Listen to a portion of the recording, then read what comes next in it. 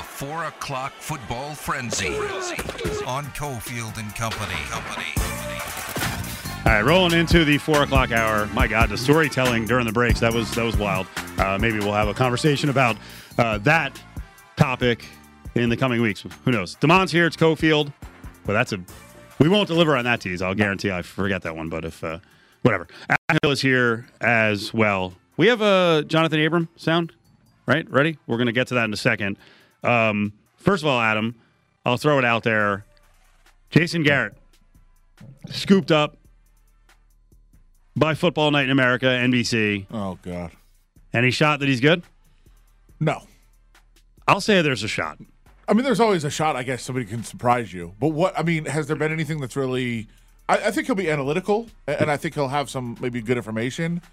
I just can't see him, being all in and, open on the broadcast. Don't you think it's weird that in the face of TNT with Barkley and Shaq and Kenny Smith, right, and Ernie's awesome too, in the face of that in broadcasting, and that's kind of like the standard bearer for shows, the standard for shows, Amazon is lining up this all-star cast of kind of wackadoo NFL players, and I'm not saying Richard Sherman's crazy, but he's an anti-establishment guy, and Beast Mode's going to be on there. Sherman also still hasn't retired, by the way. But you see what I'm they're people are collecting folks from the world of football, and they're lightning rods. Now maybe Jason Garrett's going to be awesome, the former Cowboys coach and Giants OC. I don't know. I hope NBC, and again, this is way above my pay grade. These people make a lot of money, but they just went through Drew Brees. Right. But I think what you're kind of alluding to is the new wave of media, the new entrants into this are all right, let's kind of make splashes and be forward thinking with what we're doing. And the old guard is tried and true formula, coach the Cowboys, let's go. I thought it was going to be a potential mess when Stephen A. ran off Max on First Take. I'm like, what are they going to do here? And they tried him out with some athletes, and Sam Acho, I think, is good, but he was getting mad at Sam Acho and basically trying to demoralize him on the air. And then basketball season comes around. The last couple months are all right, J.J. Redick, C.J. McCollum came in for a couple of days. Pat Bev came in for a couple of days. Redick's been awesome. I think Mad Dog's been really good.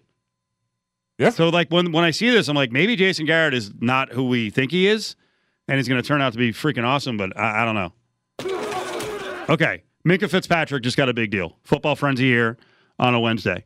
Highest paid safety ever. About $18 million a year for a safety. Yeah. Wow. I mean, he's really good. And the Steelers have made a commitment to their defense, and they have put a lot of money in their defense, and they have kind of said, hey, look, we're going to have one of the best defenses in the league, and we're going to have it for a long time, and we're going to do what we can on offense to fill in. But safety is not they're kind of. Well, the thing is, they have a recent history because one of their best players for years and years and years was Polamalu. Sure, but the league has changed. And there is analytics now that tell you what positions are important and what positions are not. And safety, it's an important position to have, but it's not where you invest your money. It just isn't. And this is going against what a lot of data has told us. Now, there's always differences. You see the Colts have gone against all of that. Even though I think the Colts are very forward-thinking, I think they're analytical in what they do. They invest their money in positions that aren't traditionally where you should be investing your money. The Steelers are just saying, we're just investing it all in defense. That's what we're going to do. We're going to have a great defense. We're going to keep these guys locked in, and maybe that works. Maybe that changes how people think. You can do it when you don't have a quarterback who's going to make $35 to $45 million anytime soon. And we've seen it recently. The Seahawks showed that you invest in a safety, and you are going to be elite for a long time. Oh, wait, no, sorry. That actually, they ruined their franchise by doing that. Jonathan Abram, I think the Raiders were hoping, Mayock and Gruden, they were hoping he was going to be this guy. So Abram was in last week for media availability.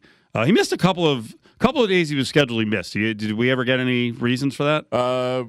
Well, he agreed to do it and then had things to do. Had to go work out, things like that. I want to play the highlights of his 5 minutes in front of the media, and I want Adam to hear this. Adam and Willie are asking some of the questions, and I just felt like there was kind of a mood How much motivation does it give when an option isn't picked up for you to come in and prove yourself? Do you feel you have to prove yourself either for them or the future? No, I don't think about any of that. So, I just show up to work every single day just to get better. That's about it.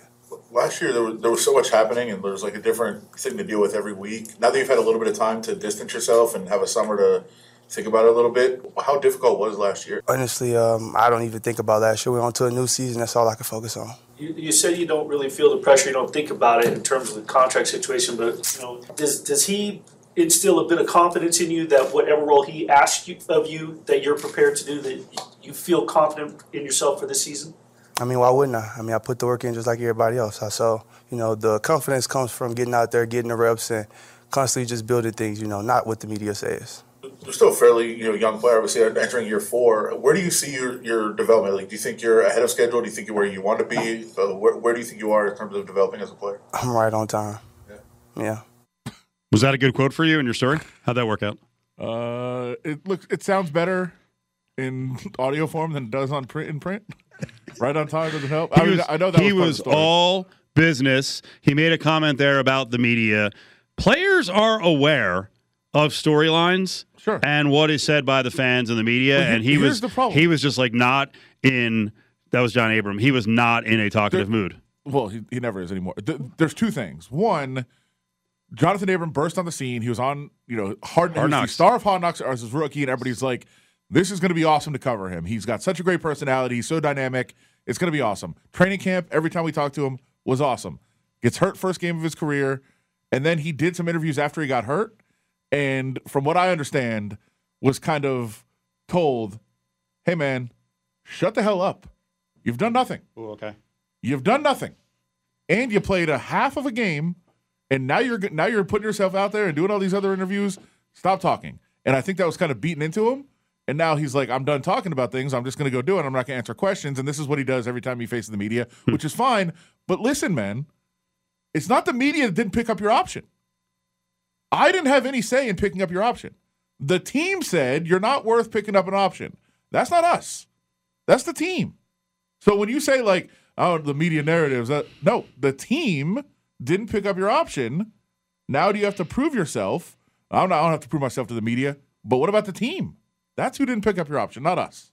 Giveaway time, 364-1100, 364-1100. Happy Father's Day. We got some concert tickets, right, in that age group. Motley Crue, Def Leppard, Stadium Tour, September 9th, Allegiant Stadium. Ticketmaster.com is where you get the tickets. Caller 7-364-1100. Wait a second.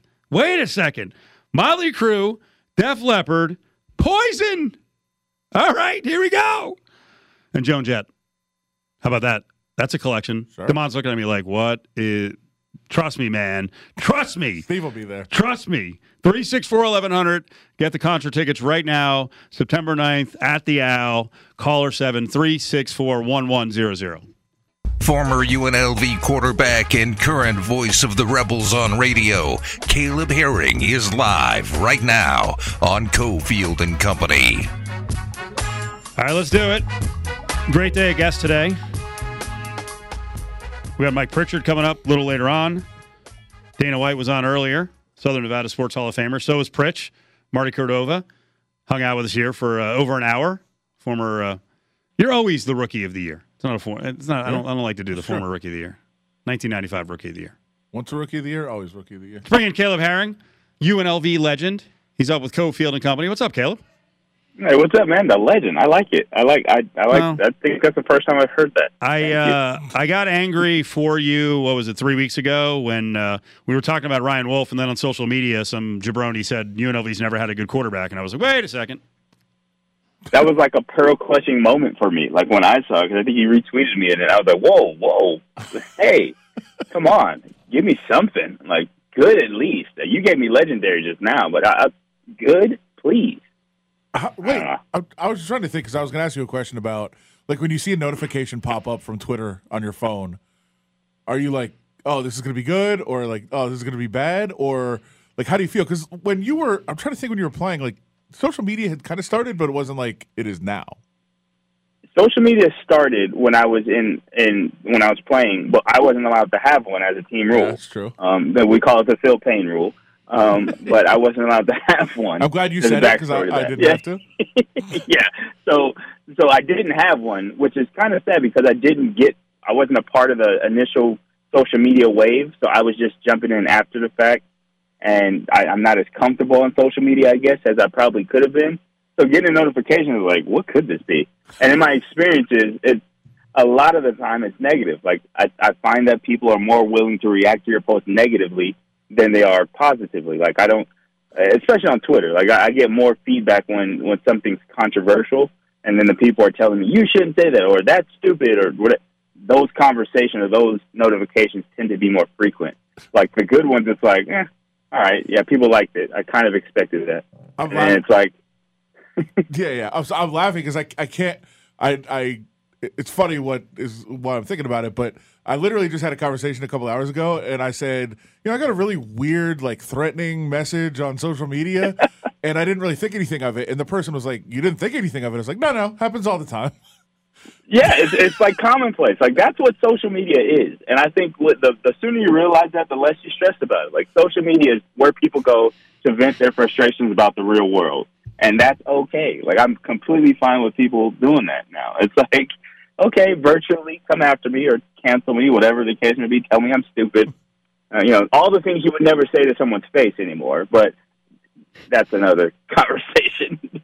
Yeah, for sure. By the way, Adam, I just hit me who you told that to. Yeah.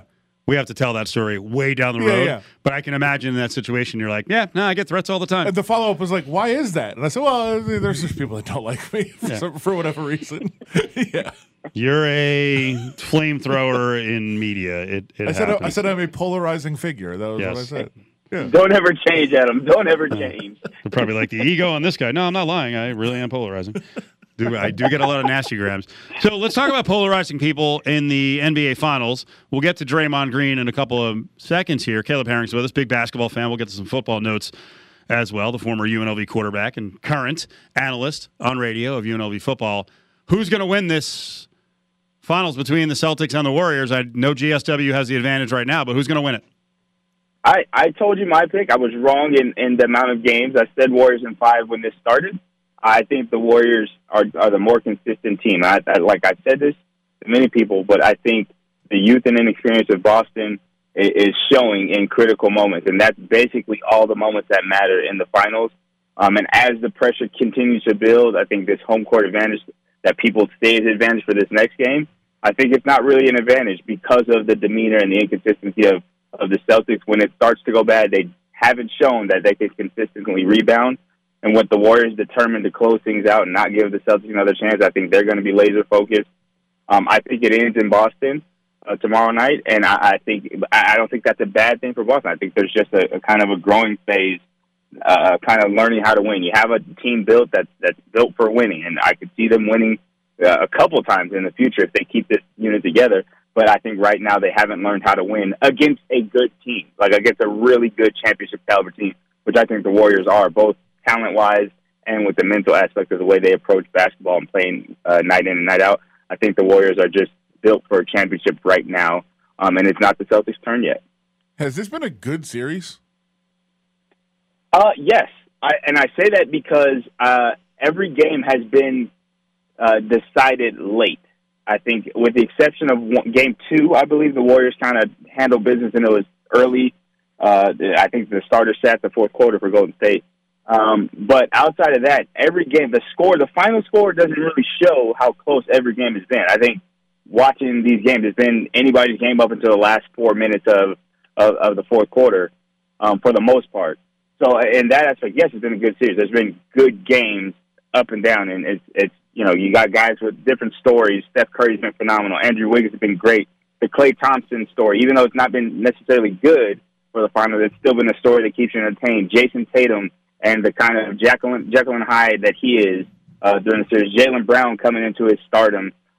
Williams in the middle. There's stories all over the place that keep it entertaining, like small stories to watch. And then the big story of the games themselves have been interesting. So I think as a fan of good basketball, I've watched good basketball for most of this series. I think maybe a quarter or two here and there have not been good. But outside of that, it's been very entertaining to watch. I think you left out a name.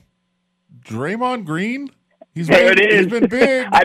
I didn't want to bury the lead. I heard we were talking about him later. So the Draymond Green story, that he gets his own spot. Like, Draymond's been, and this has been a story that's built over the length of Draymond's career. Like, there's been a narrative of him kind of being the worst guy in the boy band for the entirety of the Warriors dynasty. It's like, what Draymond is the loudest of the players, and he's probably the least deserving of the players to be loud. Like, he's as loud as Steph Curry should be about how good he is, right? And that's the vocal nature of his being. It's like he's so great, right? When you look at him, he averages a triple-single for his career. It's like he statistically doesn't do much, and it's more the intangible things that he brings to the table that help the team and only work for this team. But he's embraced his role full-heartedly, and he's as important as Steph in his mind, I'm sure. But that's kind of the story that's coming to, and it's like we're realizing it on the biggest stage. Draymond's not that guy. Like, I think we realized in the 15-win season when Draymond was by himself, and it was like, oh, that's what you got without Steph and Clay. Oh, then you see Steph go through his greatness without Clay, and it's like, well, Steph was still great without his superstar counterpart. Draymond, I don't know. And that might help Draymond. He's got longevity in Golden State. They've got a system that works. But you can't picture Draymond being Draymond anywhere else, So I think it was kind of a humbling moment for Draymond to get benched in the most critical moment of a game in the finals.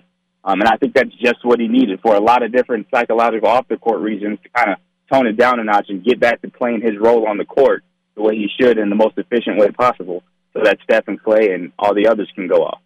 Caleb Herring's with us. You tweeted the other day that you couldn't believe Draymond was still doing the podcast.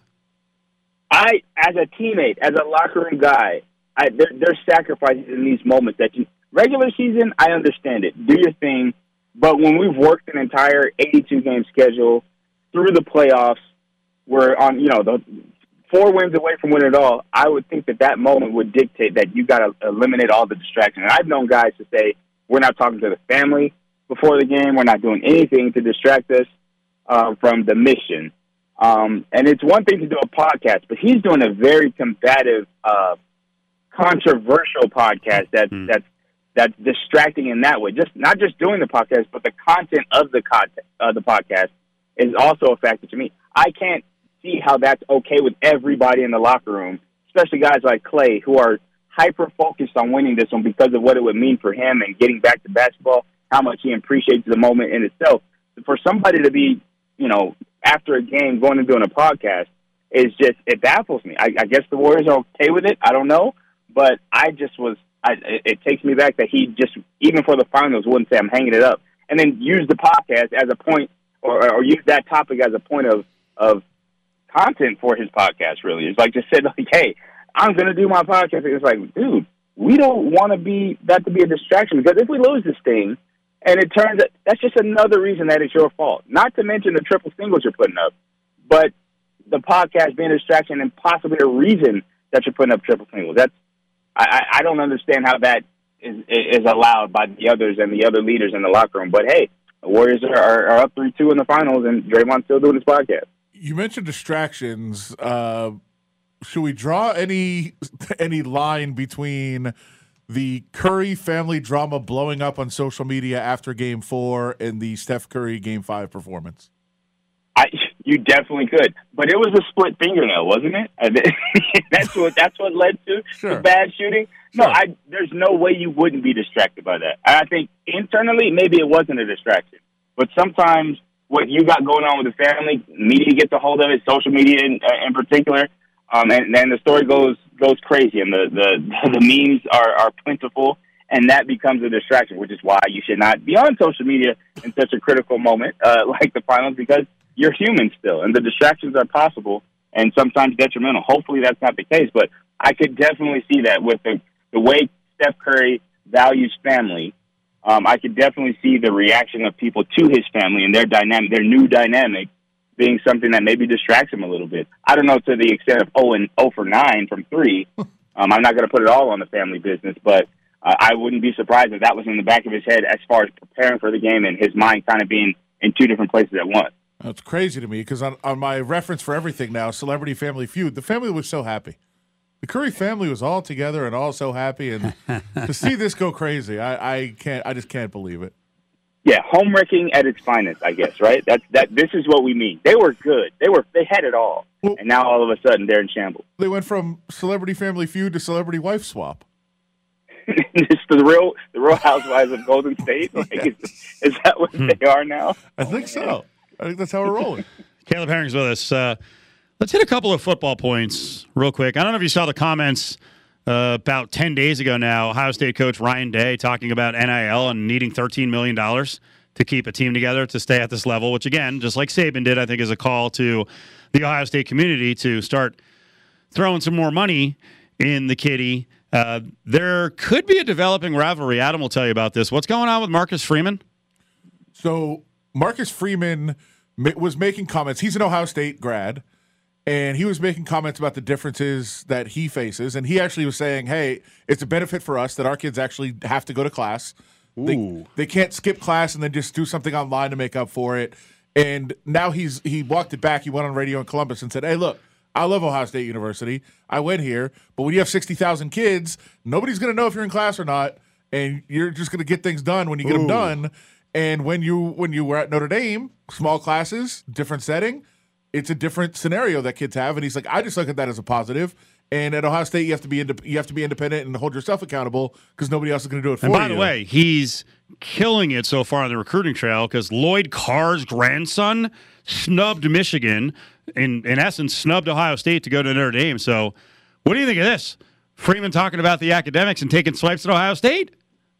I think it's absolutely true what he's saying.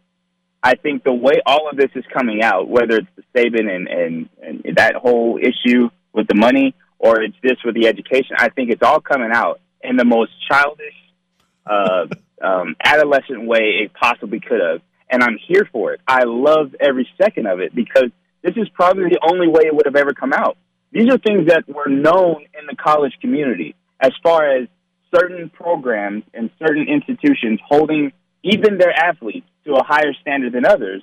I've heard stories about Michigan as well, that they're very strict about their academic standards and such like that, where other schools in the Big Ten maybe weren't as stringent about academic performance and what it takes to get. I remember Stanford. I went on an unofficial visit to Stanford, and I was told about a thing called a Stanford GPA, which is obviously different from Stanford. They're kind of like the Ivy League of the West Coast, but what I had was honor student GPA coming out of high school. I had a 3.8 coming out of 8 GPA coming out of high school.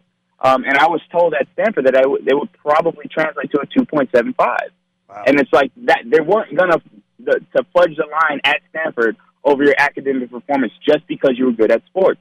And it was known that some schools were willing to not only overlook some of your academic deficiencies, but give you a pass and be kind of have plausible deniability on whether or not you went to class or not, or try to schedule you in all online classes so that your attendance wasn't an issue, or that someone could maybe assist you a little bit more than they would normally be able to assist you.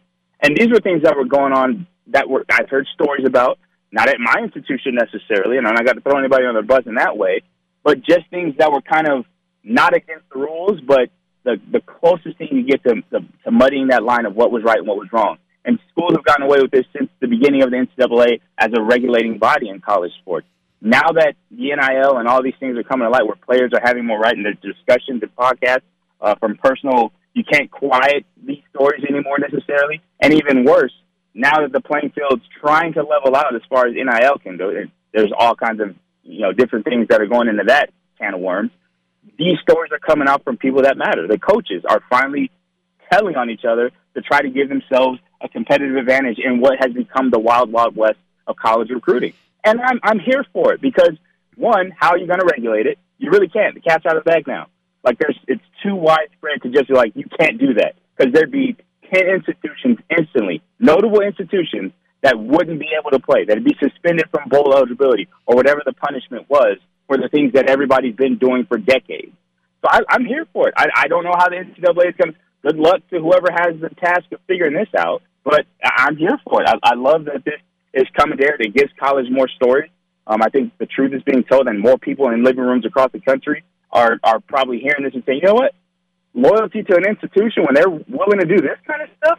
No, it's every man for himself. I'm going to go to the best institution for me. I'm going to transfer if I feel necessary, and I'm going to try to get the best out of my 4 years at college that I can. And why wouldn't you in the face of what has become such a shiesty industry when that is college recruiting? Caleb, you're awesome. Good stuff. We'll talk to you. All right, you guys, take care. Have a good one. There he is, the former UNLV quarterback, Caleb Herring. Giveaway time right now. 364-1100, caller 7. 3 ice hockey is in town at the Orleans on the 18th. That's Saturday. 6 teams, 6 skaters, 1 goalie, 3-on-3 hockey. How freaking cool is that? You can get more information on it at 3ice.com. Caller 7, 3-on-3 hockey at the Orleans. Caller 7, 364-1100. He's like the guy in the boy band who's the least important member. He thinks the crowd is like cheering for him. He doesn't realize he's standing next to Justin Timberlake. You're listening to Cofield and Company. Yeah, he's the least famous person in the boy band, and he thinks he's a star. Here we go. Here we go. One more time. Everybody's feeling fine. Here we go now. Yes, here we go. When she gets knocked up, so head to the beat. We got everything you need. Yeah, Charles Barkley, Dan Patrick Show. That's from a couple of years ago, but it really is a classic line, and I saw Caleb referenced it. We'll get to that in the 5 o'clock hour because we hit upon that whole boy band thing and the weakest member of the boy band not realizing that they're the weakest. They think they're the star, kind of like Draymond. Man, people have been getting down on Draymond, just crushing him. You, for Fat Pack today, you sent over a story, and I will admit, I am a little jealous. Even if I could just be just a stagehand, an assistant, and just bring out the props, I think I'd be down with it. So I got to hear the concept on this one because I'm in on the food. But what is this? Well, I think we can do a whole hour because I have so many different thoughts on this. But Cooper Manning is getting a show. Who's Cooper Manning? Through Omaha Productions. He's the outcast Manning. So is the other Manning brother who... Sure. He's actually the father of Arch Manning. So yeah. Arch is, as high a prospect as both Eli and Peyton were back in the day. Yeah, but he's getting an interview show. Yeah. He's going to interview famous guests, mostly athletes, but other celebrities as well. It's essentially comedians in cars getting coffee, but it's going to be athletes having an interviewed by Cooper Manning over a bowl of their favorite soup. Oh, they get to pick the soup? Yeah, their favorite soup. Oh.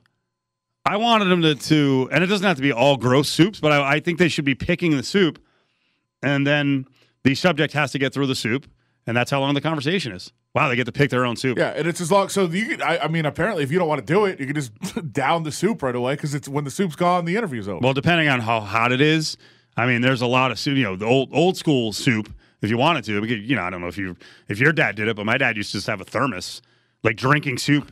Is that a thing anymore? I guess no one goes with a thermos. Well, I think we would just drink the soup. You drink the broth and then do the noodles, and you could finish it in like 3 minutes. But one of my problems with this, first of all, I don't have a favorite soup. Like, I like soup. I don't have a favorite, and we've joked about this answer before to things like I think your favorite soup is a mood or like a situational thing. Oh, really? Like, I think if you're in a certain obviously chicken noodle if you're sick, or like a nice vegetable beef if it's like a winter night kind of thing. I think it's different based on mood. I think you could also pick based on how much you want to talk. Sure. There's some soups that you could eat really quickly. Like if you get a regular sized bowl of pho, sure, you're there for like 45 minutes. Yeah, that's an endeavor. And it's going to be entertaining because between like using the chopsticks, like the other for me for pho, like I want it hot, so I down all the broth, and then I get to the noodles and the meat. Okay. But it would take forever, and then you could be splashing all over the place. I don't get who came up with the soup con. I like it. I love soup. You love soup. Like, I love it. What is your favorite soup, though? I guess lately it has been pho and ramen. Also, is pho soup? 1,000%, yes. And here's Don't, we're not arguing. It's not even an argument. No, but this is the argument, because I know the hot dog sandwich thing. Yeah. You know what the soup argument is, right? No. Is a bowl of cereal soup? I think that's absurd. It's cereal sitting in a liquid. Right. What's the difference? Yeah, I think that's absurd. That's soup. That's another. It's a liquid with things in it. How would you describe soup? Well, there's chili soup, right? That's a good question too. Is chili soup? I think it is, but I think don't cereal think it is too. I don't think it is. Cereal's definitely soup. Cereal's not definitely way, soup. It's open for debate. Like a nice- It's not. It's not definitely soup. Like a nice bean soup with ham in it. That's sometimes my favorite also. Oh, really? Yeah, I like that. That's too. an upset. I didn't expect that. But one. I feel like cereal's soup. Where do you come up with this stuff? It's a liquid that just has like the cereal floating in it. That'd be like the meat or whatever you want to say is in your soup, the noodles. That's soup. I mean, I guess I look at cereal as something you could actually throw in a cup and eat dry. Like you're probably not going to take the. Sure, but you could do that with noodles too. You could eat noodles dry, like just the noodles plain, just eat those on their own. Then that's not soup. But if you throw it in some broth, then it's soup. Damn. You're twisting me up. I don't know what to say. I never thought about the whole cereal thing. Yeah. That's So soup. who's going to be the first person to blank up Cooper Manning and be like, I want a bowl of cereal? Harbaugh. That's right. Eats the cereal with the Gatorade in it. Now Yeah. that's soup. Now that's soup. Yeah, for sure. You do know this is a complete ripoff of, and no one will ever match this, of Hot Ones. Have you seen Hot Ones? Every episode. Hot Ones is unbelievable. It's great. The pain. I was watching one today. I actually sent the link in with Post Malone. Yeah. And he's just doing calisthenics like his head's going to explode. Yeah, there's some that just are like completely free. Do you see DJ Khaled's? You've got to watch it. It's tremendous because he just starts. He's like, "Why am I doing this?" They're like, "Well, then you get a plug," and he's like, "I don't care." He just stops. He's like, "Well, you can talk. You can interview me if you want. I'm not eating these." I just do I'm hot good. food. Well, that's the whole point is the pain, and then like you freaking your guard drops because all you're thinking about is how much pain you're in. Yeah, but you say anything. He was like, "Yeah, I'm not. I don't need this. Why am I eating that?" Well, no one needs it. Cofield and Company. I don't want to hurt anyone's feelings, but in the United States of America, no one really cares about hockey. You know, the old joke is every town has 20,000 hockey fans. They all have season tickets. So the arenas are always sold out, but the TV ratings don't do anything. So it's not one of the four major team sports. Oh, Max, come on, man. Being a jackass. That was a couple years ago. Max Kellerman. Cut it out. Stanley Cup. The finals are here. Game 1. Avs, Lightning. Hockey expert from the Fan in Denver, Judge Dan Jacobs is with us. Dan, how you doing, buddy? Hold on. Talking about being a jackass. Yep, here we go. I hoped one time I could come on this show and we could do a segment and it doesn't have to go completely off the rails. But I'm listening last segment. I've known, I don't know, 20 years I've known Adam Hill. We've done a ton of segments together. We go back and forth, and I always love it. I don't think I've ever legitimately, not once, been mad at Adam. I love him. I was legitimately, I don't know why, man. I was just mad at him last segment, man. Like, stop it with this guy, with the cereal being soup thing. Like, I don't know why this really ticked me off, Adam, man. How is it like, not? Stop it. How is it not? Because it's not. Like, hey, you know what, Adam? Technically an airplane is a spaceship. Sure. Because if you think about it, it's a vehicle flying through the air, and when you're in it, you're in airspace. So I'm an astronaut. Okay. And I want all the accolades. And I took my first airship ride when I was 5 years old, so I should be getting a government pension, and I should be able to retire now because I've been an astronaut for 40 years. Dan, don't do this. You're feeding the beast. Don't do it. This is what he wants. How do you do it, Cofield? The show gets derailed. Like we cut into your freaking time by going too long, and now you're cutting into your time by talking about his lunacy. I'm sitting here. You're supposed to be on 10 minutes ago. I'm not going to be able to have any of my time to enlighten the fine people of Las Vegas about the Avalanche winning the Stanley Cup because of Adam Hill. Now I'm all upset. My blood pressure's through the roof. Now what are we going to do? You know what? How do you have time? If you want, you can do the Big Five with us now. Yeah. I'm going to change up the Big Five and add more of your topics because this SOB did his whole stupid cereal is soup thing and stole our time. I'll fix it. No, Dan, what is your favorite soup? Mine's Cocoa Puffs. Go. Well, here's the thing. I don't even like soup. I've had pho like once. It's Fuzz, just broth, and I'm scared. I don't even know what's going to be in there. Is it going to be like an eyeball in there? I don't know what those guys are doing back there. What's made its way in there? Oh my Are you God. guys nuts? I mean, especially you, Adam. I can't even believe you would trust that. You eat pho? Are you out of your mind? Well, I'm experimenting now. I love pho. I made ground beef last week. I'm doing a lot of things now. You made ground beef? I did. Oh wow, that's Yeah. impressive. But Not really. No, not really. The saddest part, Dan, is that I first went to the store to see if they had any pre-made that I Ground could beef. buy, and Oh, they that's didn't. the worst thing you can do. Other than White Castle burgers in the microwave are not bad. New sponsor of the show, White Castle. There you go. Not anymore. Judge Dan is with us, the fan in Denver. All right, so what's the vibe on radio and on the ground there with the Avs now in the Stanley Cup final and they're big favorites against the Lightning, who are two-time defending champions? Well, here's the sad thing. That clip you played, actually, Craig Carton used to do that bit, the Max Kellerman bit you led into the show with the soundbite. Sure. Carton used to do that bit here. But here's the stinking thing. We're excited, but we've been talking about the Broncos having a field day today. That's been half our time on the radio here. That just goes to show you about hockey, and all of America. But no, we're excited.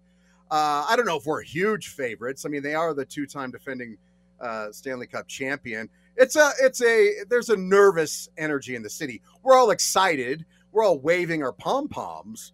But this, the Lightning team is, we always talk about the Avalanche. Well, we run into bad matchups like last year, case in point, the Vegas Golden Knights, especially when we didn't have Nazem Kadri because he got suspended. Guess what we don't have right now? Nazem Kadri because he's hurt. And so that is a big concern because this is a team much like the Golden Knights, which is a really, really bad matchup for the Avalanche.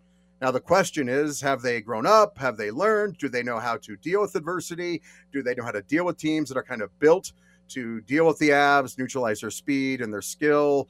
So we're all nervous. We're all on pins and needles, but we're excited.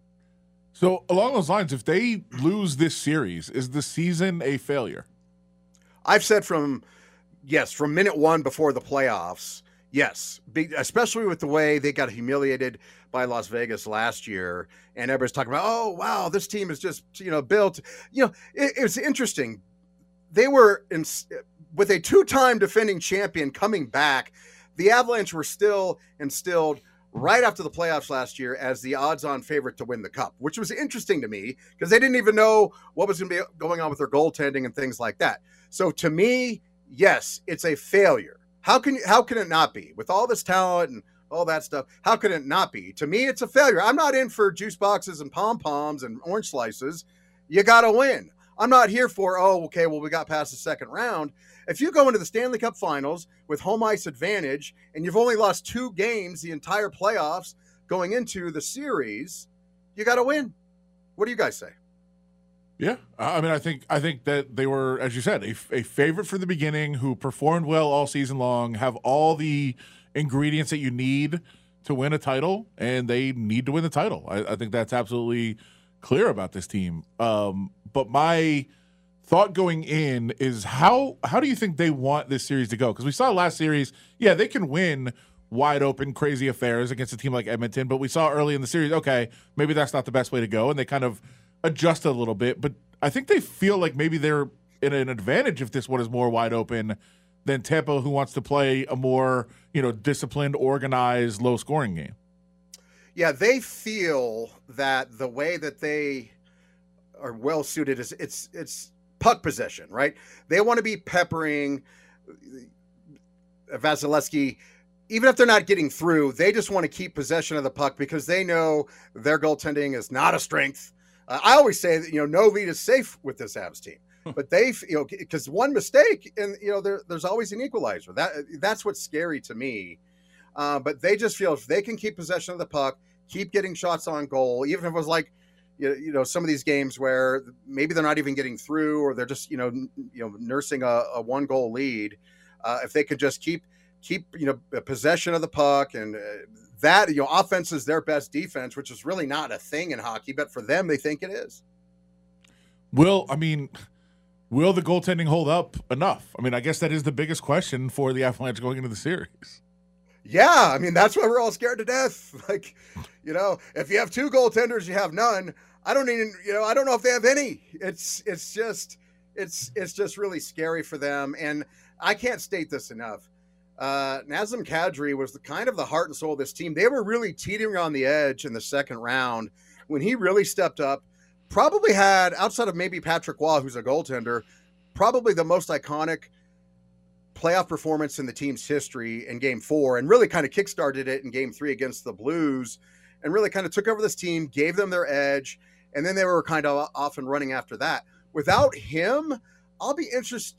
I'm interested to see, can they, step up to some adversity, face the adversity without him. So to me, that's probably the biggest question mark for them, and we'll just have to see if it'll play out that way, how it plays out. Judge Dan is with us from The Fan in Denver. So big news with the Broncos. Their purchase for upwards of $5 billion last week. One of the Walton family members, of course, Walmart, right? Well, the Cronkies are also tied to Walmart. Is there a story here? We got like a developing rivalry. Is Walton going to come in and make the Cronkies look like jackasses by building a Cronky-like facility like Stan has in L.A.? What's going to happen? Yeah, there's definitely going to be a new stadium. So the stadium the lease on the current stadium is going to be up in about, I think, 9 years. So that gives them plenty of time to build. Yes, basically the same thing. Probably, we don't know yet. It'll depend on where they get the most incentives. But Adam's been there a million times, and Schofield, I don't know if you've been there, how often you've been there, but where the stadium's at right now doesn't make sense. The Broncos' current stadium, it's a little over 20 years old. He's a great owner, but he wasn't flush with cash. Pat Bolin, he was just lucky to get basically a public funded stadium last time, but it doesn't have what a new owner wants. All the retail stuff, all the opportunities that new owners want.